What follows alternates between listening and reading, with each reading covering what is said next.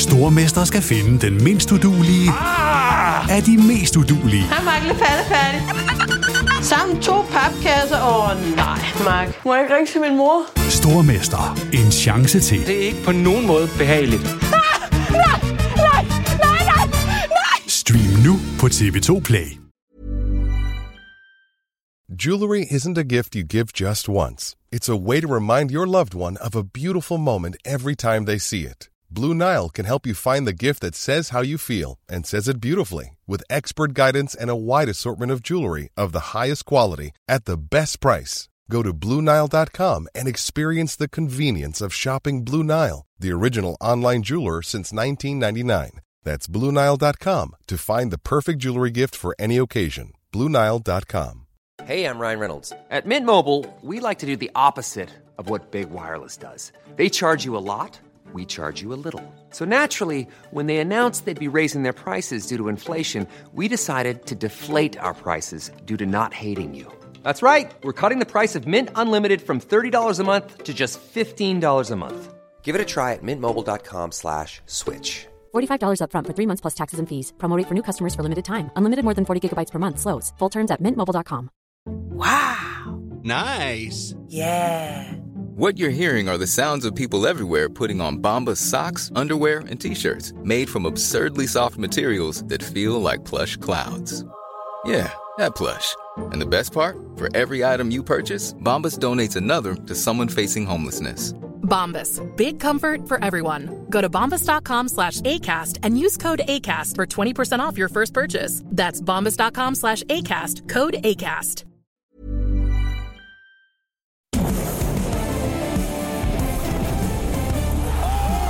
Ja, han gør det. Ja. Hvor er det frækt spillet. Monsterdunk ind igennem midten. Sikke et spil. Velkommen til NBA på TV2 Sport. Tirsdag den 4. juli 2017. Velkommen til TV2 Sports NBA podcast her på amerikanernes uafhængighedsdag. Og velkommen til en off-season update fra NBA. Flere store navne har skiftet klub i de seneste uger. Og i dagens podcast følger vi op på de seneste nyheder og handler i verdens bedste basketballliga.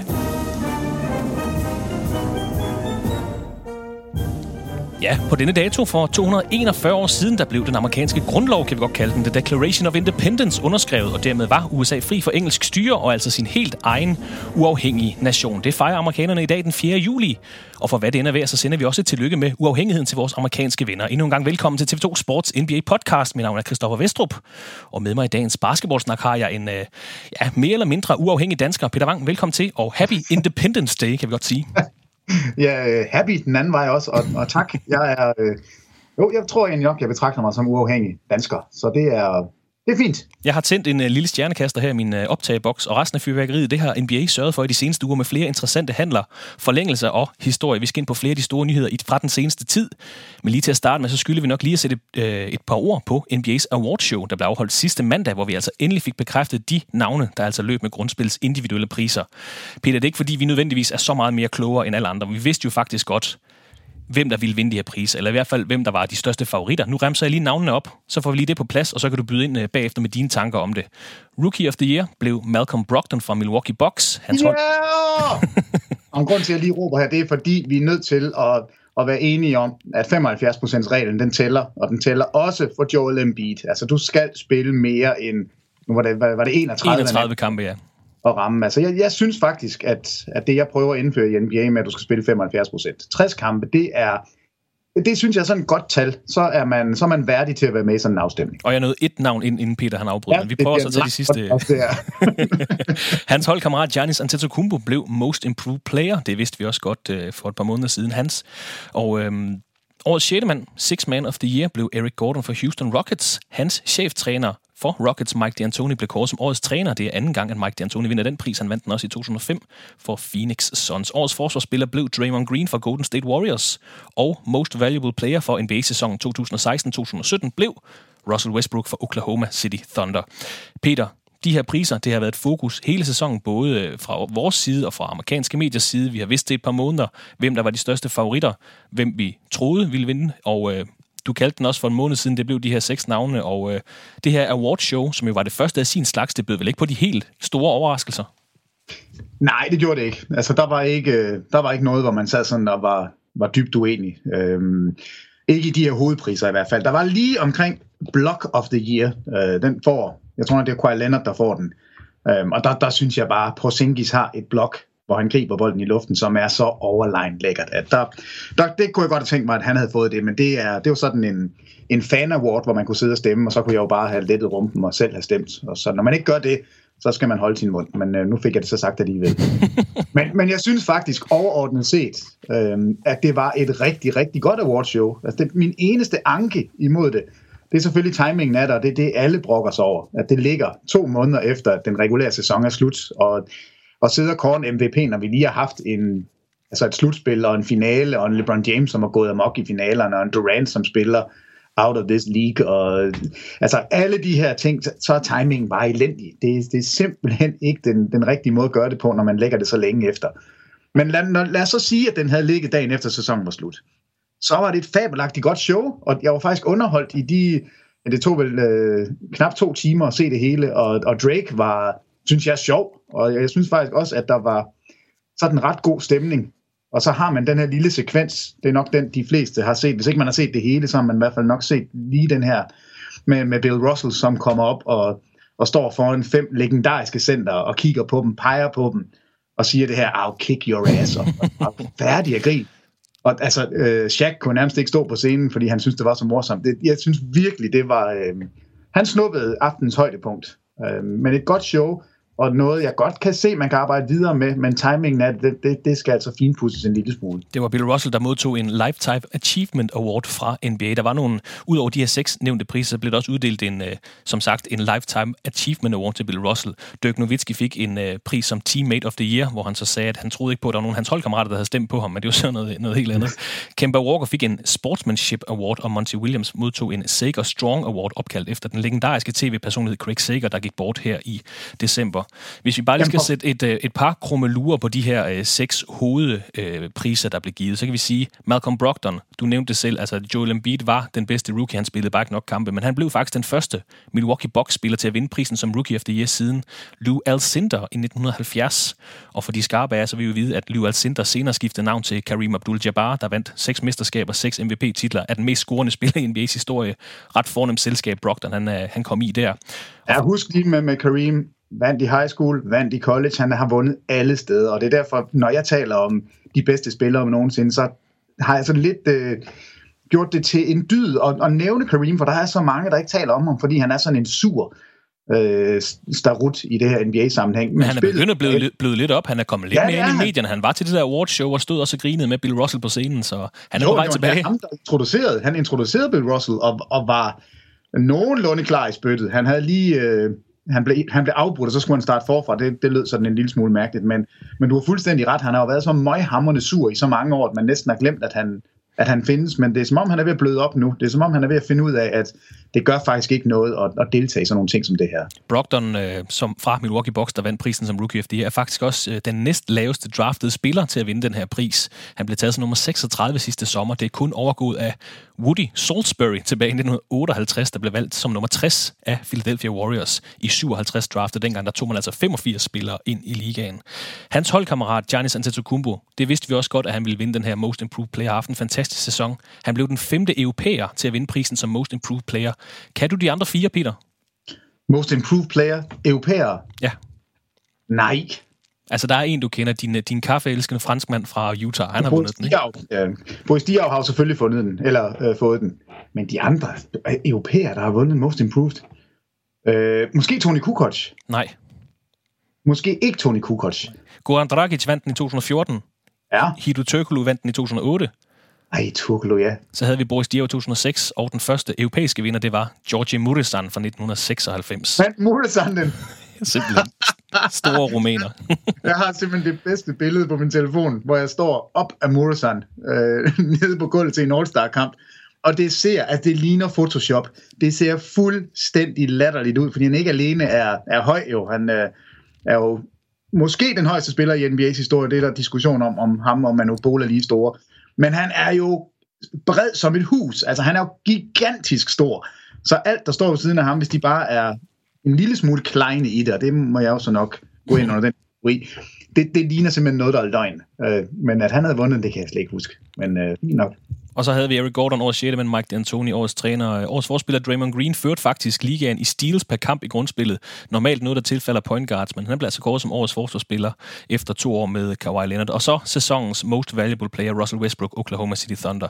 Førte ligaen i point, 3. flest assist per kamp, 10. flest rebounds per kamp, og det er vel at mærke en point guard, vi snakker om her. Og så snitter han den her triple-double over en sæson, som kun Oscar Robertson har gjort tidligere.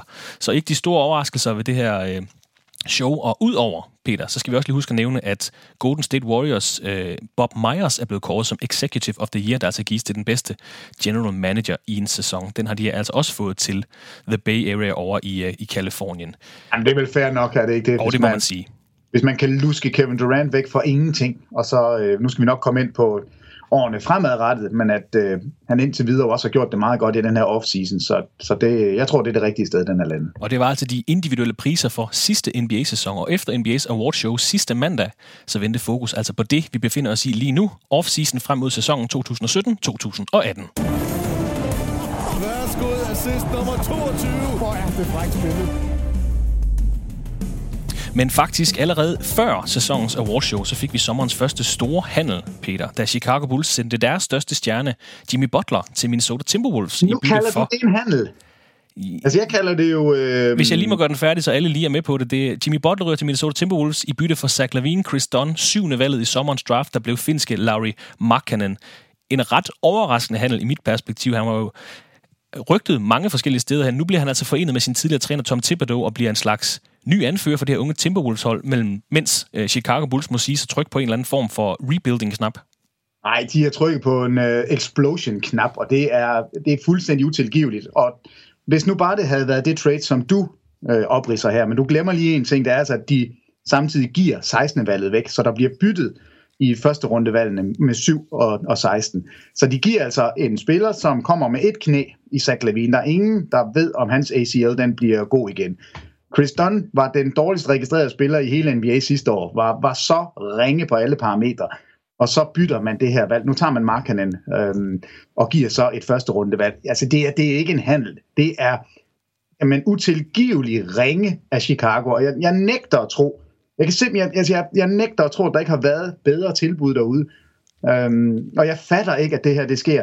Og jeg er lige ved at sige, at hvis du nu optager det og så laver et rerun på den, så skal jeg sige det samme igen med Paul George. Altså det her er, jamen efter min mening er det så dårligt forvaltet af dem, der sidder og tager beslutningerne i Chicago. Jeg kan simpelthen ikke forstå det. Og tillykke til Minnesota. Jeg er histeglad på deres vegne, fordi det her er lige præcis, hvad de mangler. Altså de mangler et par skytter oven i hatten nu, men det her er en byggesten for fremtiden.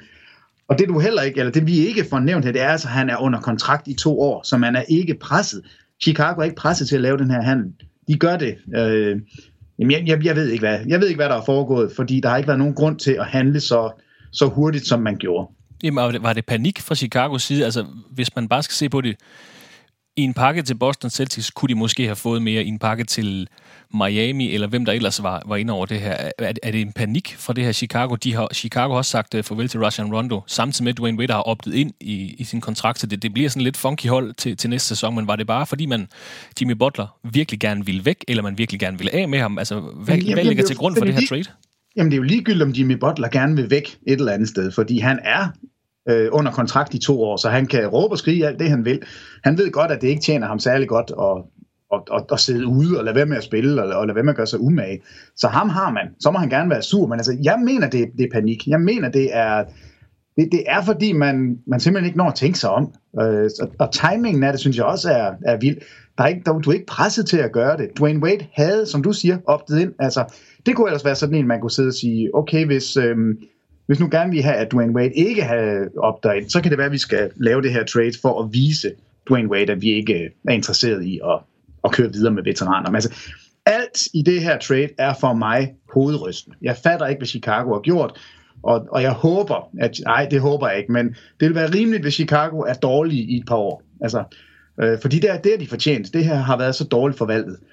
En lille ting, altså, selvfølgelig må jeg æde mine ord om et halvt år, hvis Chris Dunn går ind og med 35 minutter i ryggen lige pludselig bliver en fantastisk point guard. Så god en point guard, som vi troede han var, da han blev draftet sidste år som nummer 5. og hvis Zach LaVine kommer tilbage og dunker folk i bad, som han har gjort, altså, så kan det jo godt være med tid, at det ser godt ud. Det kan også være, at Markkanen lige pludselig lærer at tage en rebound, og lige pludselig kan dække en lille smule op, og bliver ved med at skyde træer, selvom han nu skal op mod NBA-forsvarsspillere. Så det er altså ikke det samme som at skyde college.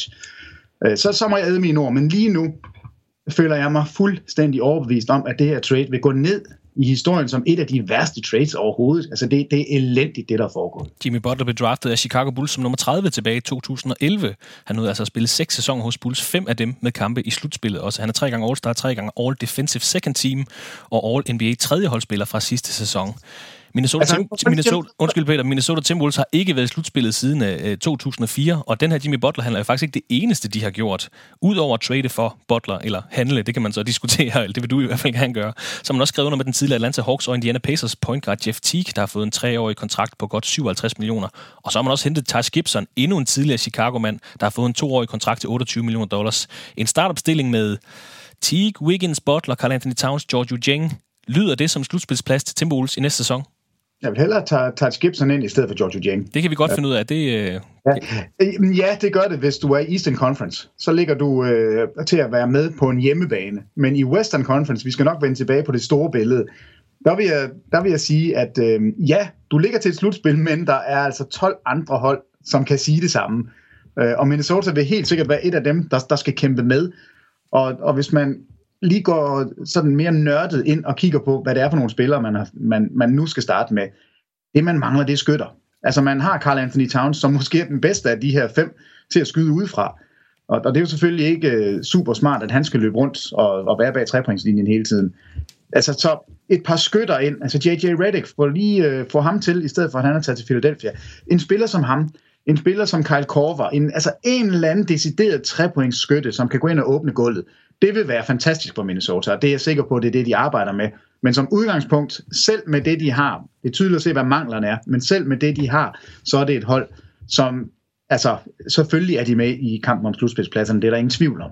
Du spåede dem sidste sæson til endelig at slutte den her slutspilstørke.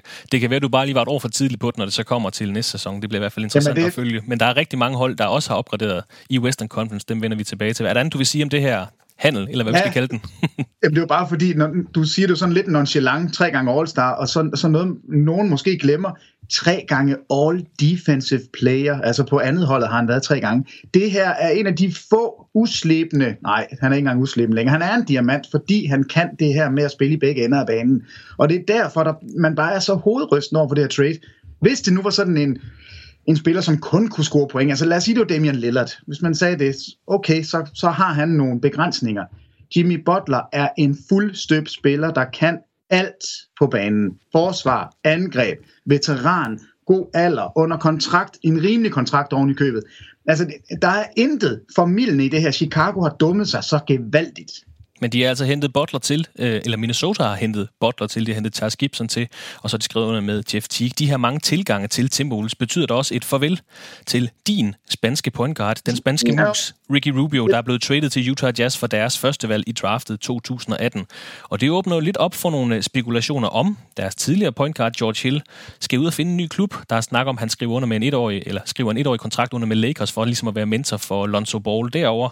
Det er en af de spillere, vi stadig mangler at få svar på. Det er den anden Utah Jazz-spiller, der også er uden kontrakt, Gordon Hayward, der har besøgt Miami Heat, besøgt Boston Celtics. Der kommer svar senere i dag, her den 4. juli. Der er et par ting, de lige skal have klaret der i Utah, men der går også historie om, at Gordon Hayward har været ude at sige, at netop Ricky Rubio så han gerne komme til Utah. Så det kan være, at den her handel var med til at sikre hans underskrift. Det må vi så vente og se med her senere i dag. Jimmy Butler var det første store navn, Peter, der skiftede klub den her sommer. Men med al respekt for den her 3 gange All-Defensive Player og All-Star, hvad vi ellers kaldte ham, så blev han nok en lille smule overskygget af Chris Paul, der skifter fra Los Angeles Clippers til Houston Rockets. Og en lidt speciel situation, fordi han kunne have skiftet som free agent den her sommer. Efter en samtale med Clippers, så vælger han altså at samle optionen op på det sidste år af sin kontrakt, og dermed bliver det altså til en handel, hvor Clippers altså undgår at miste Paul for ingenting. Og Chris Paul skifter til Houston Rockets i bytte for Patrick Beverley, Lou Williams, Sam Dekker, Montrezl Harrell, DeAndre Liggins, en pakke 2 kicks, en brugt DVD-afspiller, og så et beskyttet første rundevalg i 2018. Der skete en hulens masse af de her mindre handler op til det her trade, hvor det ender med, at man sender 8 spillere afsted til Clippers. Flere af de her spillere kommer nok ikke til at spille for holdet, men det var altså for, at økonomien skulle komme til at gå op. Der var Detroit skrev lige pludselig under med en, som de så sendte til Clippers, til Rockets, som de så kunne sende til Clippers. Det var sådan lidt en underlig handel for at få økonomien til at passe sammen. Men lad os fokusere på det spillemæssige, Peter. Houston Rockets backcourt, den hedder nu Chris Paul, James Harden, i en startopstilling, der derudover hedder Trevor Ariza, måske Ryan Anderson, nu må vi se, og så Clint Capella. Er der noget, der taler for, at det her eksperiment ikke lykkedes for Houston Rockets? Nej, altså jeg synes lige, vi er nødt til at gå lidt tilbage, fordi nu lyder det som om, at Chris Paul han er en sød lille dingsedreng, som hjælper sit hold Los Angeles Clippers og sørger for, at de får noget igen. Det er den ene halvdel af historien. Den anden halvdel er jo altså også, at hvis ikke han kommer ind i sin kontrakt og bliver traded, så mister han muligheden for at få den her gigantiske megakontrakt, som han nu, altså den har Houston Rockets nu overtaget rettighederne til at kunne give ham til sommer. Altså den 5-årige i stedet for den 4-årige? Den her Supermax, som han selv har været med til at forhandle og ændret alderskravene. At nu må man gerne lave det, når man er 38 i stedet for, hvor det før var op til 36 år. Så han er en lille snedig fyr, Chris Paul her. Altså han holder alle optioner åbne. Nu kommer han til et hold, som han efter egen vurdering mener har en bedre chance for at vinde et mesterskab, end dem man havde i Clippers. Man skal også lige vide, at Blake Griffin ikke var signet på det her tidspunkt, hvor handlen foregår, så et eller andet sted kunne Chris Paul ikke vide, om man også ville beholde Blake Griffin. Men i hvert fald han sikrer sig, at økonomien er på plads. Han sikrer sig, at han kommer til et hold, som han selv vurderer har en rigtig god chance for at kunne udfordre Golden State Warriors.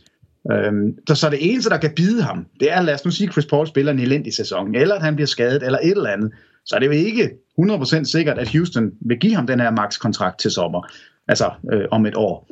Så han løber en lille risiko ved det her, men det er nok ikke noget, man skal være sådan bange for, hvis man er Chris Paul. Du var selv lidt inde på det i det, du lige sagde her, Peter. Jeg vil gerne spørge dig, nu sidder vi her, der er 4 måneder til den næste sæson. Der kan nå at ske rigtig mange ting i Western Conference. Men som det ser ud lige nu, Houston Rockets, er de ikke nærmest første udfordrer til Golden State Warriors over i vest? Vi skal selvfølgelig huske den obligatoriske respekt for San Antonio Spurs, som vi har haft de sidste 20 år. Men med Chris Paul ombord, de har forlænget med Nene. I øvrigt en lidt sjov situation, hvor han først bliver erklæret for gammel til den første kontrakt, de tilbyder ham. Nu har han fået en ny 3-årig aftale. De har stadig årets 6. mand Eric Gordon, årets træner Mike D'Antoni. De har også skrevet noget med PJ Tucker, der har fået en 4-årig aftale. De skal nok få samlet endnu en veteran op eller 2, men det ser ret godt ud for Rockets. Jamen det ser da mega godt ud, men jeg har det bare stadigvæk, som jeg har haft det sidste år også. Golden State Warriors er i en kategori for sig selv. Altså hvis vi laver det her, det er sådan meget populært med at lave de her tiers lag af hold, så er Warriors i Western Conference uden sammenligning det bedste hold. Men Houston har nu skrevet sig ind som udfordrer sammen med San Antonio. Altså lige nu, vi ved stadigvæk ikke, hvad der sker med Gordon Hayward, men lige nu synes jeg, at Warriors er klart det bedste. Og dernede der har vi San Antonio, som vi ved er gode. Vi ved, Kawhi Leonard er et problem for alle. Så San Antonio ligger der, men Houston ligger nu op på siden af dem. Altså det er de 2 hold, som jeg tror Warriors skeler mest til og siger, det er dem, vi skal være mest bange for. Og det er da super fedt, at Houston har gjort det. Og det er eksperiment med at sætte Chris Paul og James Harden sammen. Altså jeg elsker, at vi skal have lov til at se det.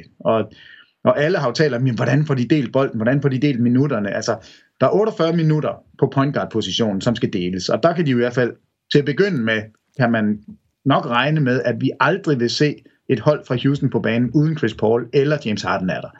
Så det vil sige, der har der allerede en 12-13 minutter, hvor de ikke er der samtidig. Og jeg tror godt, det kan fungere. Jeg kan godt se de her 2 spillere være sammen.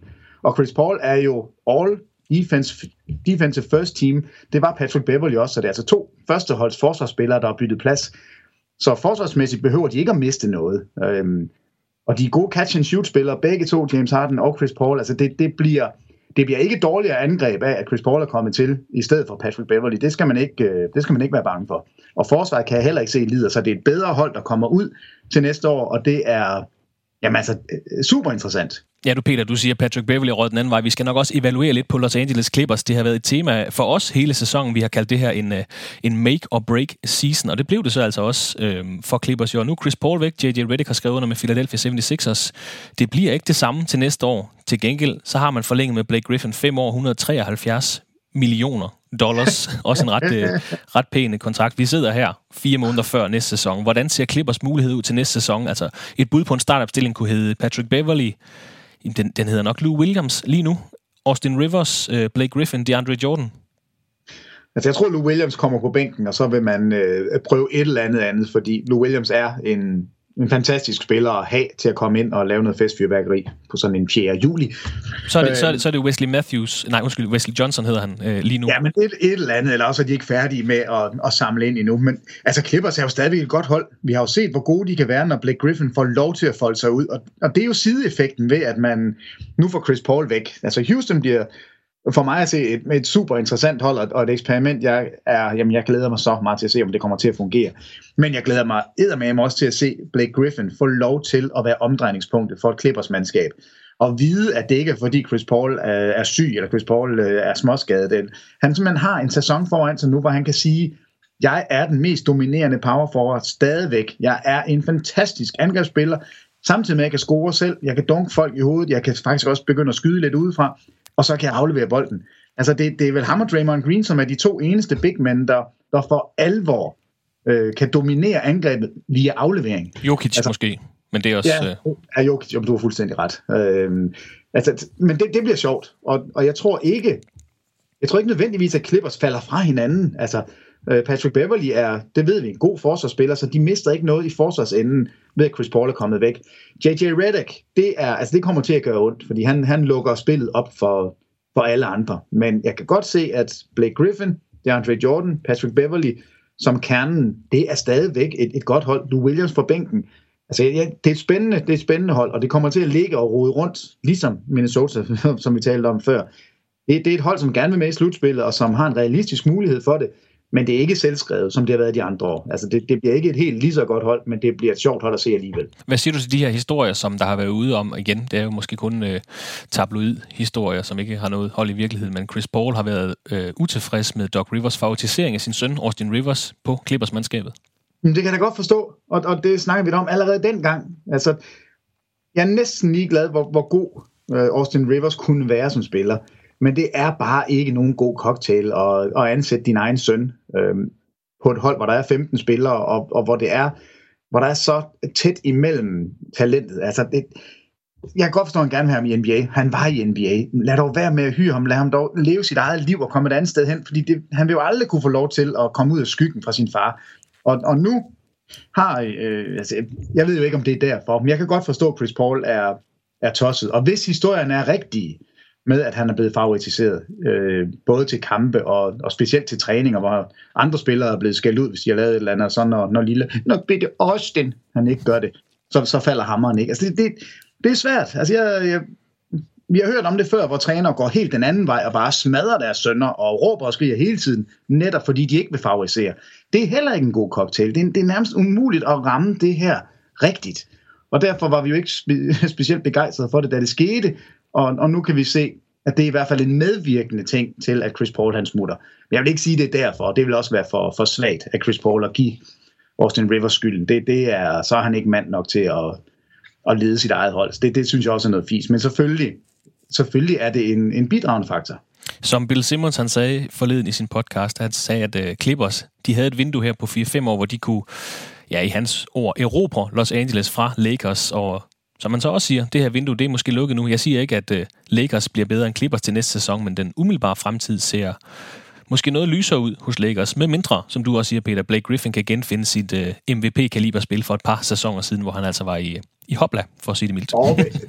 Jo, men Lakers bliver jo, selvom Clippers er bedre, og det tror jeg, de er næste år, så bliver Lakers jo måske sjovere at følge med i, fordi de har de her unge talenter, altså Brandon Ingram. Er han virkelig en NBA-spiller, vi skal sammenligne med Kevin Durant? Hvad med Lonzo Ball? Det er hans sindssyge far. Løber han rundt ude på sidelinjen og skaber sig? Altså, får han solgt nogle af de her $500 sko, altså flip-flopper til $220? Altså, der er så mange små historier med Lakers allerede, hvor Clippers, der er historien, de har mistet en All-NBA-spiller i Chris Paul. Altså, jeg tror ikke på, og det heldigvis, så vil man jo også gerne relokalisere, eller i hvert fald komme ud af Staples Center og få sin egen lille hus at spille i. Det er jo i hvert fald planen. Og det håber jeg, at det kan kun ske for langsomt, fordi de kommer aldrig ud af skyggen fra Lakers, før de forlader Staples Center, og det er det kan de bare ikke gøre noget ved. Lakers er for stort et brand, og det skal man ikke slås imod. Nu nævnte jeg, at Blake Griffin har underskrevet en ny kontrakt med Los Angeles Clippers. Der er også en del andre profiler, som bliver hos de klubber, de spillede for i sidste sæson. Hos mestrene fra Golden State Warriors, der har Steph Curry skrevet under på en ny aftale på $201 million over de næste 5 år. Det er rundt regnet 1,3 milliarder kroner. Jeg læste, at det var, og det undrer mig egentlig lidt, at det var den største kontrakt i de 4 amerikanske sportsgrene nogensinde. Altså, jeg troede der var en baseballspiller, der tjente mere. Men det skulle være den største kontrakt nogensinde. Det kan være, det er målt op over for baseball. Der får de vist lidt længere kontrakter. Og, ja, det kan selvfølgelig godt være. Det ved jeg ikke, men Steph Curry, han kan godt give en sodavand næste gang, vi er i San Francisco. 1,3 milliarder kroner over de næste 5 år. Indtil videre, som du nævner, den største kontrakt, måske i nordamerikansk historie blandt de 4 største sportsgrene, den går altså til den dobbelte NBA-mester og dobbelte MVP. Og i går, mandag, der kom nyheden også ud om, at Kevin Durant har underskrevet en ny 2-årig aftale med Warriors. 2 år til i alt $53 million. Noget mere ydmyg kontrakt, hvor det sidste år altså er en player option til sidste sæsons Finals MVP. Og derudover så har Warriors også forlænget med... Ja, det var noget, vi havde lidt fokus på, Peter, om Warriors ville bringe hele den her bænk tilbage, og det har de altså gjort. De har forlænget med David West, Sean Livingston, Andrew Iguodala. De bringer bænken tilbage fra sidste år. Livingston har fået 3 år til 24 millioner. David West har fået en 1-årig kontrakt til 2,3 millioner. Det siger han også, det er hans sidste år i NBA. Og så Andrew Iguodala, der nok var den mest ombejlede af de 3, har skrevet under på en 3-årig aftale til i alt $48 million. De mangler lige en startende center, Golden State, men ellers så vender Warriors altså tilbage i fuld styrke, kan vi godt sige. Jamen altså alle veteraner, som kan sige, at de er center, de vil jo stå i kø. Altså det her er jo et hold, man selvfølgelig gerne vil spille for. Og det er ikke uden betydning, det Kevin Durant har gjort. Altså han er gået ned i løn. Næsten 10 millioner over 2 år koster den her lille lønnedgang. Altså vi taler 70 millioner kroner, han siger nej tak til. Men grunden til, at han gør det, det er netop for at kunne sikre holdet, at man kan have Iguodala, man kan have Livingston, man kan have David West. Så de kommer ud med samme mandskab, som har været så dominerende sidste år. Og Kevin Durant, altså, det er jo ikke, fordi han er en ring chaser, men han giver lidt til fællesskabet på samme måde, som Steph Curry har gjort det 4 år forinden, fordi hans kontrakt var så latterlig lav dengang. 44 millioner over 4 år har han altså fået før den her mega-kontrakt. Så igen, der timer Warriors det fuldstændig perfekt. Altså, de rammer bare de rigtige datoer, de rammer de rigtige år i NBA's sådan CBA-historik, og lige nu, det er svært at se, hvad der skal stoppe dem. Altså, de kommer heldigvis til at betale rigtig mange penge for det her om et par år. Men det næste år, der vil de selvfølgelig være favoritter igen. Hvis vi lige skal gøre de vigtigste forlængelser færdige her, så har Toronto Raptors forlænget med både Serge Ibaka og Kyle Lowry.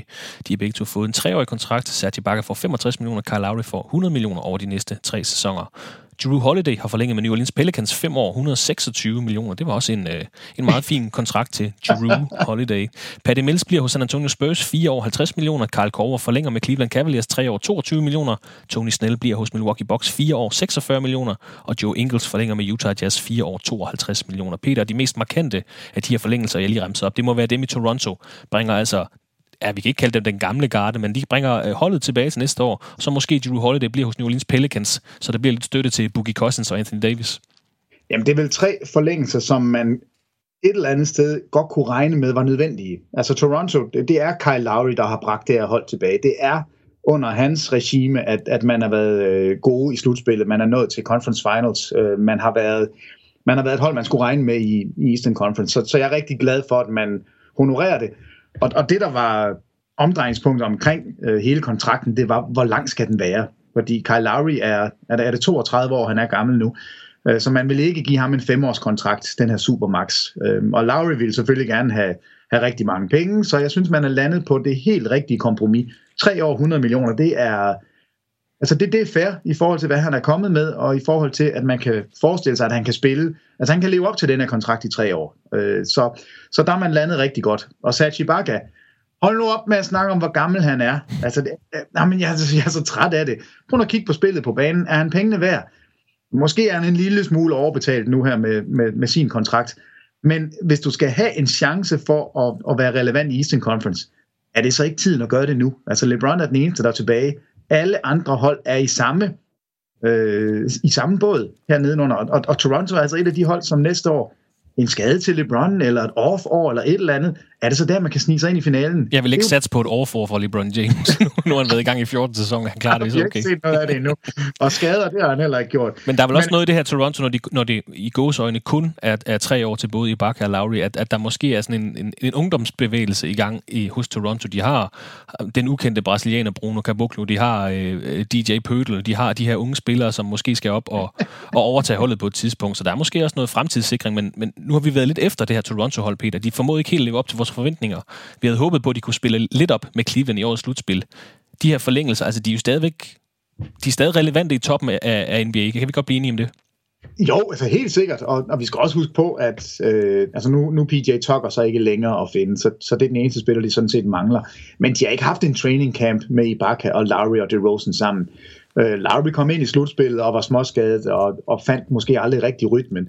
Og Toronto blev kørt over i Cleveland, men det gjorde Chicago altså også. Nej, ikke Chicago, det gjorde Boston altså også. Det var ikke fordi, at Cleveland var særlig noget ved nogle af de andre hold i Eastern Conference. Så jeg synes ikke, at vi skal dømme Toronto på, at de fik smæk i slutspillet. Vi skal dømme dem på, at de fremtidssikrer sig ved ikke at lave for lange kontrakter, men de er stadigvæk relevante. Og Ibaka, altså hvis han kan finde lidt bedre forsvarsspil frem, lidt bedre shotblocking, og så er det her et hold, vi skal regne med i Eastern Conference. Det er der slet ingen tvivl om, og jeg er så glad for, at der i det mindste var en All-Star, der blev i øst. Altså at Lowry ikke tog vest på os, fordi det ville næsten have været for meget. Så. Ja, du lægger lige op til min egen lille segway her, Peter. De får det måske faktisk lidt lettere i de kommende sæsoner i Eastern Conference. De skal ikke længere kæmpe med Jimmy Butler, men også Paul George har skiftet konference, da Indiana Pacers sendte ham til Oklahoma City Thunder i bytte for Victor Oladipo og Domantas Sabonis. Et mindre chok, kan vi godt kalde det. Altså, han var rygtet til Celtics, han var rygtet til Los Angeles Lakers, selv til Cleveland Cavaliers. Men så ud af ingenting, så kom den her handel, der altså sender den 4-dobbelt All-Star til Oklahoma City. Og jeg ved, Peter, du har noget forberedt til den her handel.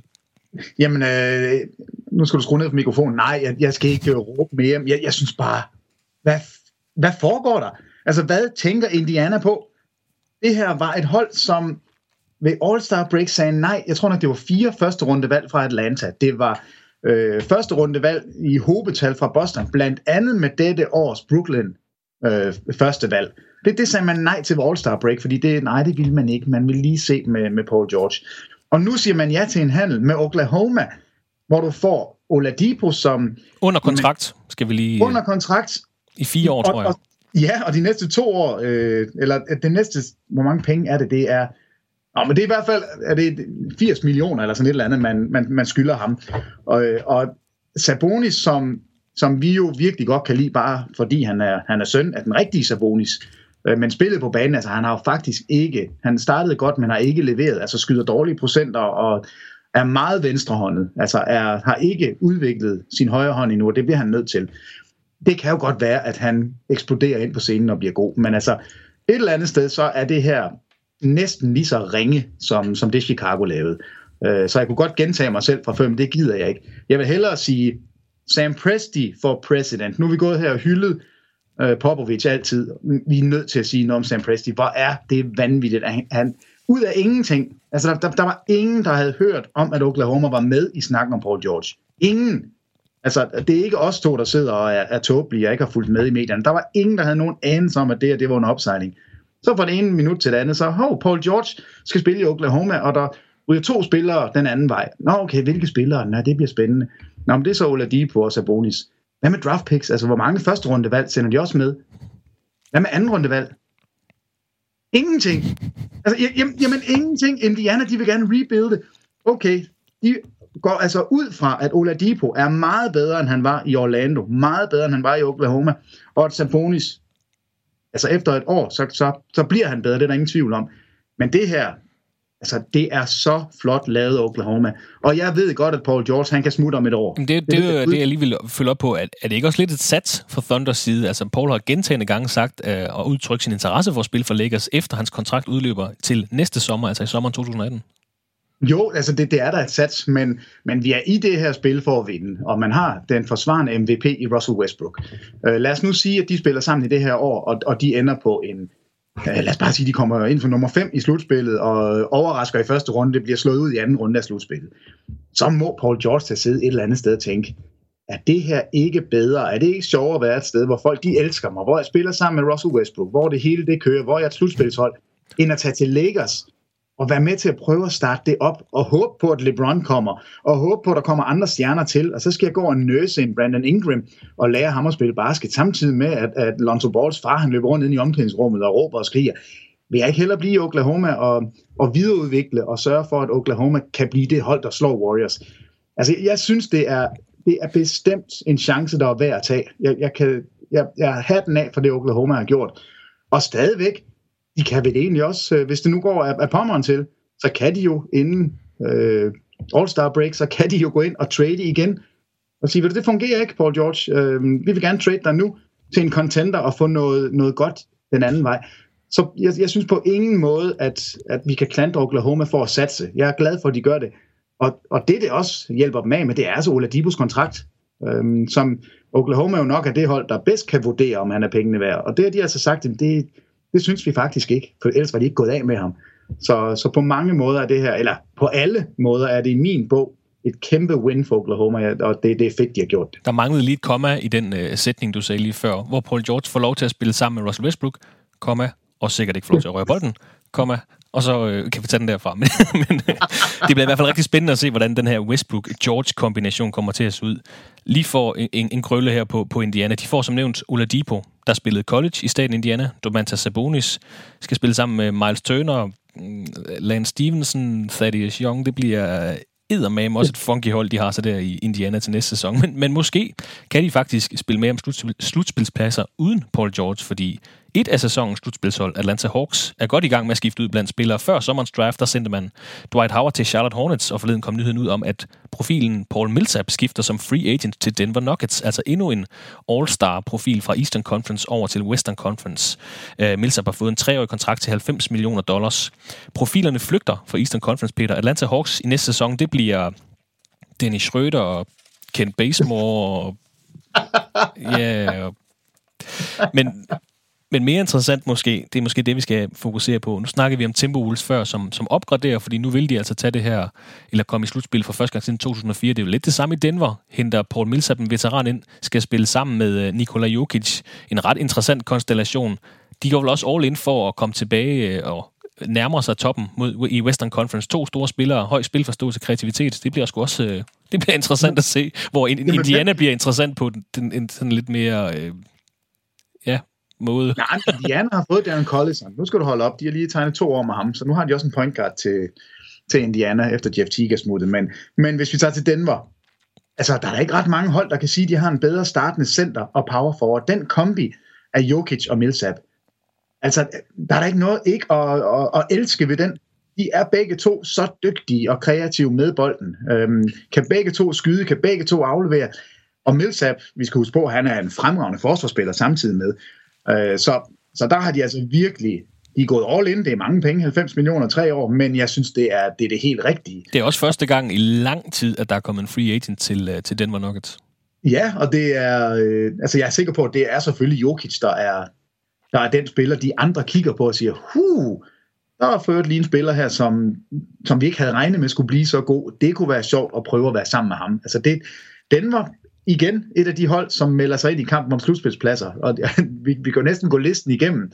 Der er ikke ret mange, som falder udenfor. Altså Lakers kan næsten få pladsen for sig selv sammen med Sacramento. Det er virkelig stjernespækket Western Conference, og Denver, jamen det er et af de hold, jeg kommer til at holde med, fordi jeg synes, det er spændende at få et nyt hold ind, som er specielle og kan gøre noget. Altså, det er et fedt hold nu. Når vi skal lægge program for næste sæson, hvad vi skal vise tv-kampe, så skal vi gå udenom alle interne opgør mellem Atlanta og Indiana, og så skal vi have nogle flere Denver-kampe og Minnesota Timberwolves, det tror jeg.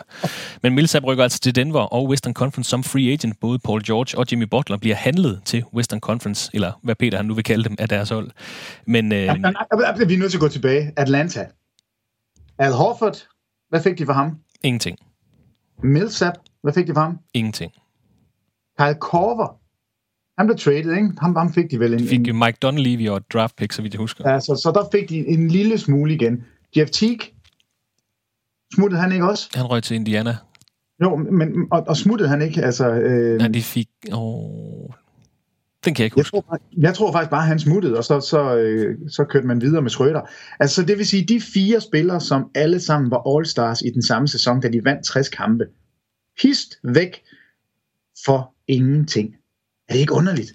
Det må være specielt at være Mike Budenholzer, der jo også har opgivet sin President of Basketball Operation titel i Atlanta, og skal kun fokusere på at træne lige nu, og det må være en speciel situation efter sådan en 60-sejrs sæson, og 4 All-Stars, og All-Star coaching og det hele, og så nu er de alle sammen væk, og nu sidder man tilbage med Dennis Schröder og Ken Bazemore.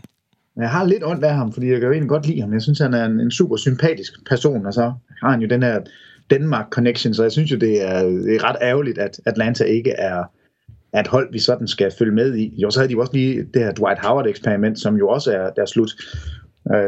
Så der er... Der bliver lavet om på hierarkiet i Eastern Conference. Ja, det gør det godt nok, og det er eddermame gået stærkt. Men det her med, at man Al Horford og Millsap, som man ikke får noget for, det synes jeg jo er en katastrofe. Det er jo ikke ret godt... Det er ikke ret godt håndteret i Atlanta heller. Det minder lidt om den situation, der var i Utah for nogle år siden, hvor du også var meget efter dem. Der var der også Millsap og, hvad hedder han? Ja, i ham den store Al Jefferson. Ja. Og der fik de heller ikke noget. Det synes jeg også er mærkeligt. Men ja, det er åbenbart ikke så let at være general manager, som når vi to sidder og laver. Det kunne vi sagtens have styret. Men der bliver som sagt lavet om i hierarkiet i East til næste sæson. Vi kan så småt begynde at runde podcasten af med en håndfuld nyheder fra Eastern Conference. Cleveland Cavaliers, sidste års finalister og mesterne for 2016, har skrevet under med Jose Calderon som ny backup point guard, og så har de forlænget med Kyle Korver, som jeg nævnte tidligere. Philadelphia 76ers har hentet J.J. Redick og Amir Johnson ind som veteraner til The Process. Og så fik vi den her Dwight Howard-handel, der altså sender Howard til Charlotte, og det ved jeg faktisk ikke helt, hvad jeg skal synes om. Det må vi også vente og se. Nej, det tror jeg faktisk er meget godt, fordi head coach dernede har haft ham, da han var assistenttræner i Orlando. Så han ved, hvad Dwight Howard kan, og vi sagde lidt det samme sidste år. Nu bliver det godt med Dwight Howard, fordi nu kommer han hjem til Atlanta, så kan det være, det er det, der vækker ham. Det kan være, at Charlotte bliver det sted, hvor Dwight Howard genfinder sig selv og får lov til at slutte karrieren på a high note i en Eastern Conference, som er udvandet, og hvor Charlotte i hvert fald også må forventes at være med omkring slutspilspladserne. Ja, det kan de i hvert fald. De kan spille med om slutspilsplads i Eastern Conference. Det kan der ikke være tvivl om. Og det er jo i første omgang målet for dem. Og altså, jeg synes jo stadigvæk, Dwight Howard har noget at byde ind med. Jeg ved godt, det er den uddøende race i NBA, den her centerplads, og specielt centeren, som ikke kan skyde, og Gud bedre det. Dwight Howard har været ude og sige, at han er i gang med at øve sig i at skyde træer. Det er jo til at tude over, hvis det er rigtigt. Det kan være, han skulle starte med straffekast først, men jeg tror godt, man kan bruge ham. Han er i hvert fald stadigvæk en forsvarsspiller, som rigtig motiveret, har en fysik, som er svær at matche op med. Han kan lede et forsvar, det har vi set før. Derudover så kan vi nævne, at Washington Wizards har skrevet under med Jody Meeks. Ja. Det er godt. Ja, det ved jeg ikke. Ja, og de har også... Jeg forventede egentlig ikke en respons på den, det var egentlig bare for... Nej, jamen, det er fordi, jeg lige sad og tænkte, jeg tænkte lige, om det var godt eller skidt, men det er godt, fordi han kan skyde, og så har de fået den der Tim Frazier fra New Orleans, er kommet ind og kan blive backup point guard, hvilket vil sige, at Brandon Jennings går ud! Altså, det var lige ved, at man var nødt til at slukke, når han var på banen, fordi man blev så irriteret, eller jeg gjorde i hvert fald. Der vil jeg altså hellere have, at Jody Meeks løber rundt og bomber nogle træer, og så Frazier, han kan få lov til at lede point guard. Det er for mig en kæmpe upgrade. Og vi fik også den her junihandel, den har vi faktisk helt glemt at snakke om mellem Lakers og Brooklyn Nets, der altså sender Brook Lopez til Los Angeles i bytte for hovednavnet D'Angelo Russell og Timothy Moskov. Hvad siger du til den, D'Angelo Russell får? Jeg ved ikke, om han får nøglerne i Brooklyn. De har jo stadigvæk Jeremy Lin til at styre showet deroppe, men interessant, om ikke andet. Jamen, jeg synes, det er så godt af Brooklyn at erkende nederlaget et eller andet sted og sige, vi skal have noget for Brook Lopez. Og når vi kan se, hvad andre All-Stars, Lopez er jo tidligere All-Star også, men når vi kan se, hvad Jimmy Butler er værd, og når vi kan se, hvad man kan få for Paul George, så må vi da klappe i hænderne og sige, Brook Lopez den ene vej, og så får du et ungt talent, som vi endnu ikke ved, hvor god kan blive. Altså, D'Angelo Russell er, altså han blev taget som nummer 2 i draften, han er en af de her spillere, som skulle vende Lakers franchise omkring. Meget, meget spændende. Kan skyde off the dribble, noget som kommer i højere og højere kurs på guard-positionen. Altså at du ikke skal løbe rundt om en screening, men altså du kan kreere dit eget skud bag trepointslinjen. Det er der ikke ret mange spillere, der kan. Og dem, der kan, det er dem, vi hylder som nogle af de bedste lige nu. Så jeg synes, det er en rigtig god handel, og så koster det lidt, så får du Moskov den anden vej. Husk på, Moskov er russer, og det er ejeren altså også i Prokhorov i Brooklyn, så måske er der en lille forbindelse der, men jeg synes, det er en fremragende handel, og et eller andet sted synes jeg også, det er en god handel for Lakers, fordi de får en kortere kontrakt ind i Lopez.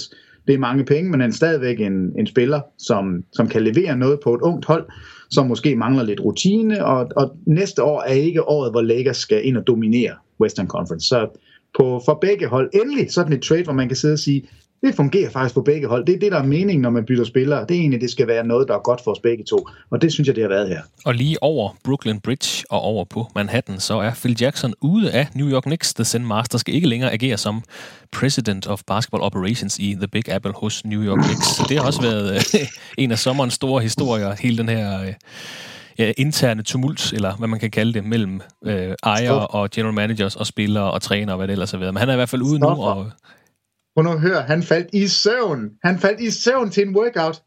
Han sidder og kigger på en workout med en ung spiller, som man overvejer at skulle drafte, og så falder han i søvn. Altså siger det ikke det hele. Men han har jo set basketball i 60 år, Peter. 70 år. Jeg havde engang underviser, der faldt i søvn til min eksamen. Det var så hvis jeg gjorde det godt.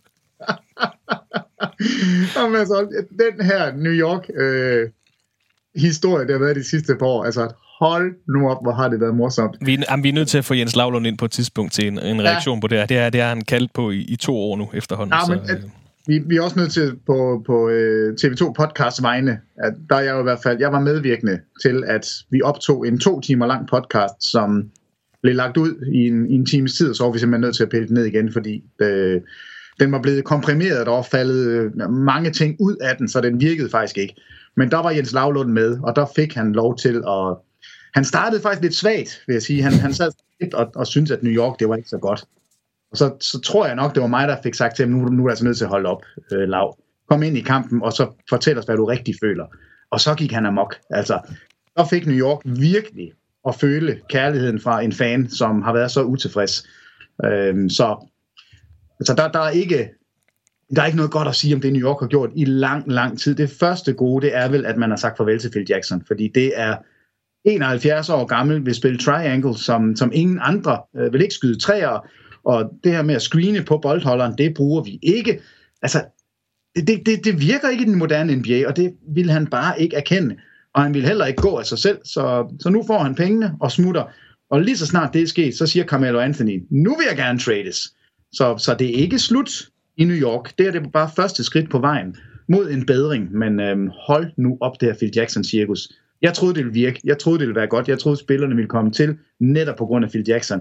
Jeg kunne aldrig have taget mere fejl, fordi han har skræmt alle væk, ødelagt de spillere, han havde på holdet, gjort alle sure. Selv Porzingis var jo rygtet væk til sidst. Det var nærmest det vigtigste, at han ikke nåede at få traded ham væk, som der også var rygter om. Så han lige kunne nå det, inden han blev fyret, så lige trade ham til Western Conference for et eller andet skrammel. Det havde været morsomt. Så en noget trist offseason i Eastern Conference, i hvert fald sammenlignet med, hvad der sker i Western Conference.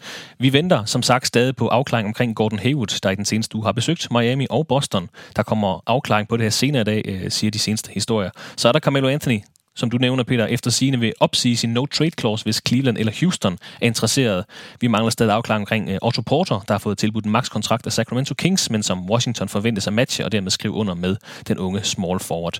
Men hvor vil du helst have ham til, Carmelo Anthony? Altså, så længe han ikke ryger til Boston, så er jeg sådan set ligeglad. Jamen, det gør han ikke. Hvor kunne du tænke ham? Vil du helst have ham i... Altså, jeg vil helst have ham til Houston, bare for at få flere stjerner over på vestkysten. Altså lad os bare stockpile derovre, så er det nemmere for Philadelphia og for Boston og for Washington og alle de her sekundære hold. Jeg kan ikke rigtig finde ud af, hvilket hold, hvor han passer bedst. De mangler i hvert fald, de mangler jo ikke point. Gør de det i Houston? Der mangler de måske noget forsvar, og det er jo ikke... Det er ikke lige ham, man skal have. Det er ikke lige der, han excellerer, men han vil nok passe bedst ind hos Cleveland. Et lidt langsomt spillende hold, og at han passer ret godt der. Lurer mig, om ikke han ender i Cleveland på på et eller andet funky trade, som bliver godt for Cleveland Cavaliers. Ja, det bliver også en af de interessante ting at følge med i den kommende sæson omkring januar og februar, om der kommer de her buyouts til Banana Boat-holdet, Carmelo Anthony, Dwayne Wade i Chicago, og om de så skriver under på en eller anden lille kontrakt i Cleveland. Det bliver i hvert fald, det er også en lille subplot for den kommende sæson. Peter, er der nogle historier, som vi mangler at få med, ud over de her, jeg nævnte? Der er Danilo Gallinari, der er George Hill, der er ved at holde øje med. Zach Randolph er free agent, også et varmt navn hos Cleveland Cavaliers. Ja, altså jeg tror ikke, han kommer til Cleveland, det må jeg sige. Der vil man gerne have forsvarswings. Altså jeg tror, man kigger i Cleveland, der kigger man mod vest og siger, hvordan stopper vi Golden State Warriors? Vi skal have nogle flere two-way players, vi skal have nogen, der også kan dække op. Og jeg ved ikke, om Zach Randolph har det, der skal til. Altså han skal i hvert fald være så dominerende angrebsmæssigt, for at man vil samle ham op, fordi det er ikke forsvaret, han vinder på. Det har der aldrig været, det bliver det ikke. Så den tror jeg ikke rigtig på. Men Gallinari ser ud, som om han ender hos Clippers. Altså det er det, alle regner med lige nu. Alle historier går på, at han er på vej til Clippers i en byttehandel, eller det bliver nok et sign and trade, et eller andet, og George Hill tænker over en 1-årig kontrakt hos Los Angeles Lakers, men der er stadig ikke afklaret med de to endnu. Altså George Hill, synes jeg jo det er super ærgerligt for Utah, fordi George Hill var rigtig, rigtig god for dem, men man må formode, at George Hill har meddelt Utah, at han ikke kommer tilbage, siden man har taget fat i Ricky Rubio. Han er i hvert fald ikke, Rubio er ikke en spiller, der endnu vil komme og spille fra bænken. Altså det tror jeg ikke, vi kommer til at se. Så George Hill, det skulle ikke undre mig, om det bliver netop hos Lakers, han kommer ind. Og det vil passe fint for Lakers. Rigtig god som mentor for de her unge spillere, og stadigvæk en super, super god spiller. Så det kan jeg godt se fungere, og jeg glæder mig til at se Rubio, hvordan han kommer til at fungere i Utah, hvor der er skytter, og Rubio og Gobert, det skal nok også blive godt forsvar i hvert fald. En lækker international connection, Peter. Er der noget, vi har glemt i vores lille nyhedsupdate? Der er masser. Først skal vi hylde, altså vi er nødt til lige at hylde Eastern Conference. Okay, jeg har lige kaldt det en meget, meget trist off-season Eastern Conference, men vi hylder den alligevel. Fint nok. Jamen nu skal du så høre, hvad jeg hylder dem for. De har fået 4 ud af 5 pladser på noget, som er godt, og det er et all-rookie første hold. Det er jo rigtig godt. Men når det så er sagt, det er Brogdon, Embiid, Hernan Gomez fra New York, og så Saric. De spiller alle 4. Der manglede lige et komma igen. De har fået 4 spillere på et all-rookie-hold, komma i en rimelig sløj rookie-class, men det er så, hvad det er.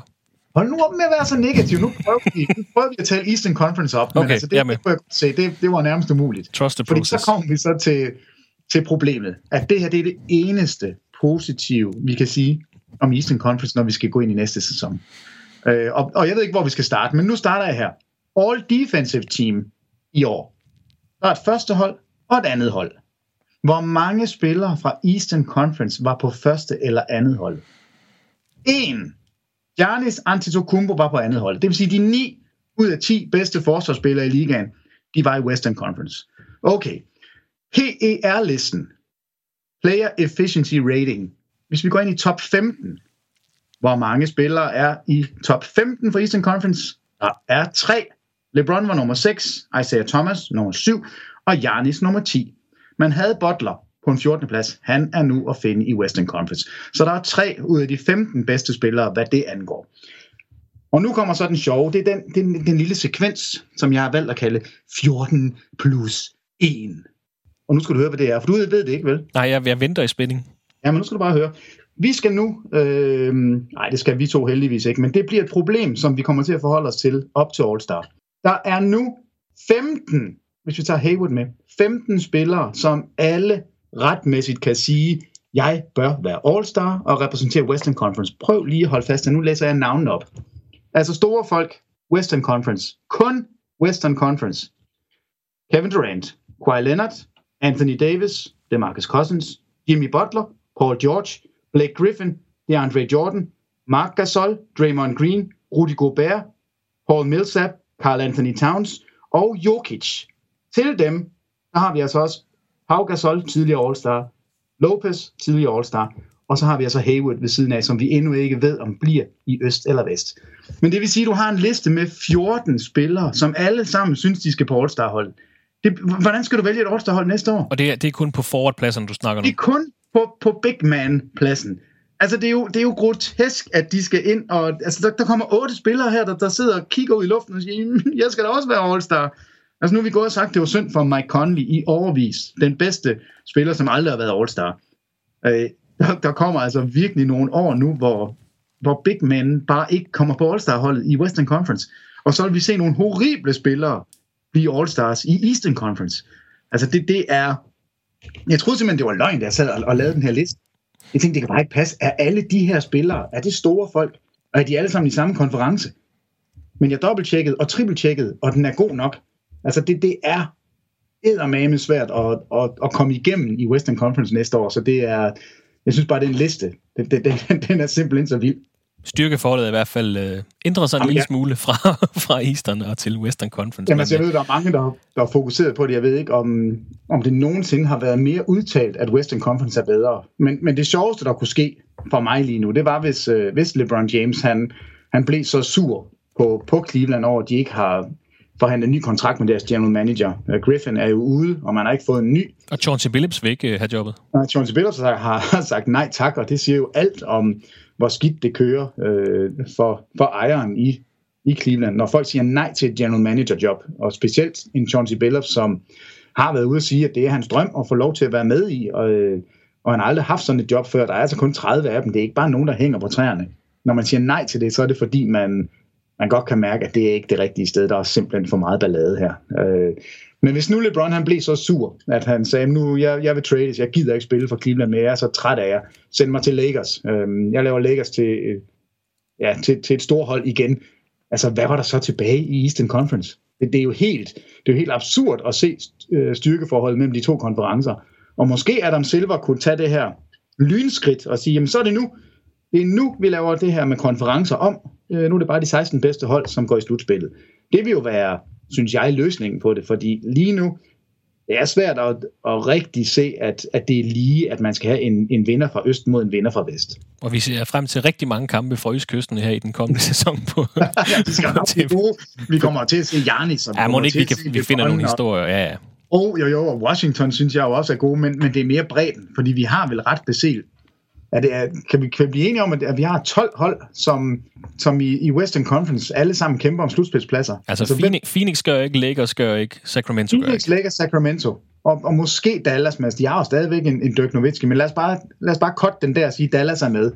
Så har du i hvert fald 11 hold, som skal spille om de 8 pladser. Og det er ikke bare, altså du har i New Orleans, der har du altså Anthony Davis og DeMarcus Cousins og Jrue Holiday. Det er et hold, som skal i slutspillet, ellers så er det deres lille eksperiment jo væk.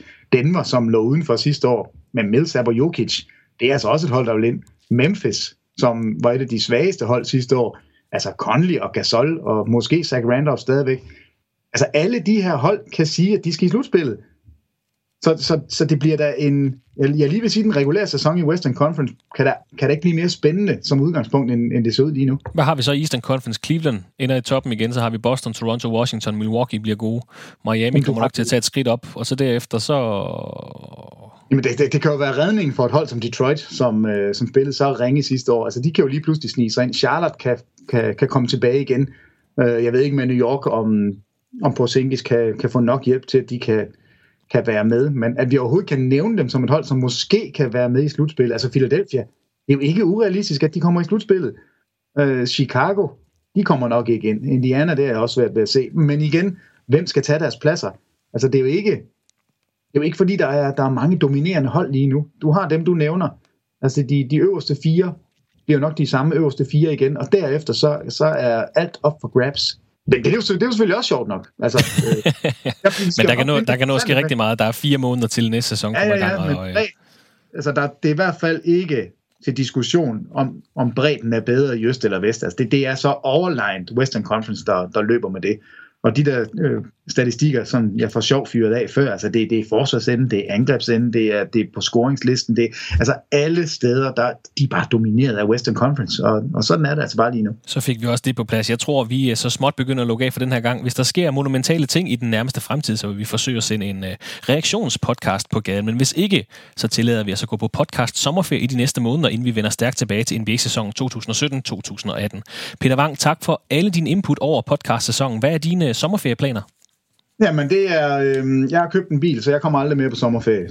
Så jeg skal være i sommerhus i Danmark. Så det bliver min sommerferieplan. Og så skal jeg så skal jeg har ikke nået at se nattens kamp mellem Philadelphia og Boston fra Summer League, så den skal jeg lige se, om jeg kan nå at klemme ind inden. Jeg vil altså rigtig gerne se om Tatum og Fultz, hvordan de gør det imod hinanden. Jeg har læst resultatet, og jeg skal nok lade være med at sige det her, for hvis nogen andre vil se den, så er det jo altid sjovt, men det er en, der går down the wire, så meget kan jeg afsløre.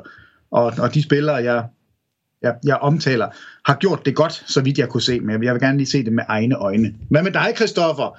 Hvad byder din ferie på? Jamen, jeg skal jo faktisk en tur til USA, til Vestkysten her i august. What? Så det ser jeg frem til. Nej, jeg vil med. Kan man spille paddle på Vestkysten i USA? Ja, det kan man godt. Uden tvivl. Men så må jeg gøre det i Danmark. Nej, det er da fedt. Det har jeg ikke hørt før, men det skulle du have held og lykke med, Christoffer. Og jeg takker dig for dit enorme arbejde med podcasten det sidste år, fordi det er jo dig, der driver maskinen her. Jeg skal bare sidde og pipe med. Det er jo skønt for mig. Vi ønsker jer alle sammen god sommer og sender Peter Wang på sommerferie og satser på en veludhvilet og toptunet NBA-ekspert til næste sæson. Tak til dig, der har lyttet med i dag og lyttet med i den her sæson. Det har været sjovt sæsonen igennem, og vi håber, I har nyt vores lille NBA-hygge audio-krog, hvis man kan kalde det. Ha' en rigtig god sommer, og så høres vi ved til efteråret, hvor vi er tilbage med mange flere podcast om fortid, nutid og fremtid i verdens bedste basketballliga.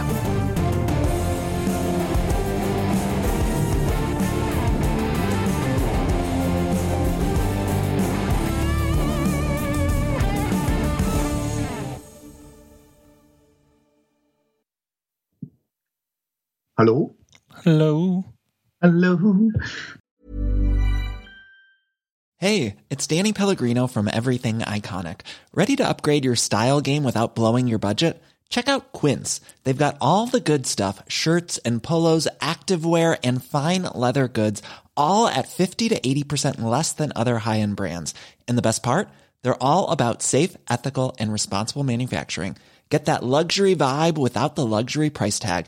Hit up quince.com/upgrade for free shipping and 365-day returns on your next order. That's quince.com/upgrade.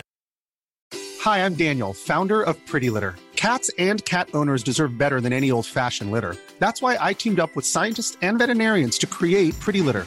Its innovative crystal formula has superior odor control and weighs up to 80% less than clay litter. Pretty Litter even monitors health by changing colors to help detect early signs of potential illness. It's the world's smartest kitty litter. Go to prettylitter.com and use code ACAST for 20% off your first order and a free cat toy. Terms and conditions apply. See site for details. Ever catch yourself eating the same flavorless dinner 3 days in a row? Dreaming of something better? Well, HelloFresh is your guilt-free dream come true, baby. It's me, Keke Palmer. Let's wake up those taste buds with hot, juicy pecan-crusted chicken or garlic butter shrimp scampi. Hello Fresh. Stop dreaming of all the delicious possibilities and dig in at HelloFresh.com. Let's get this dinner party started.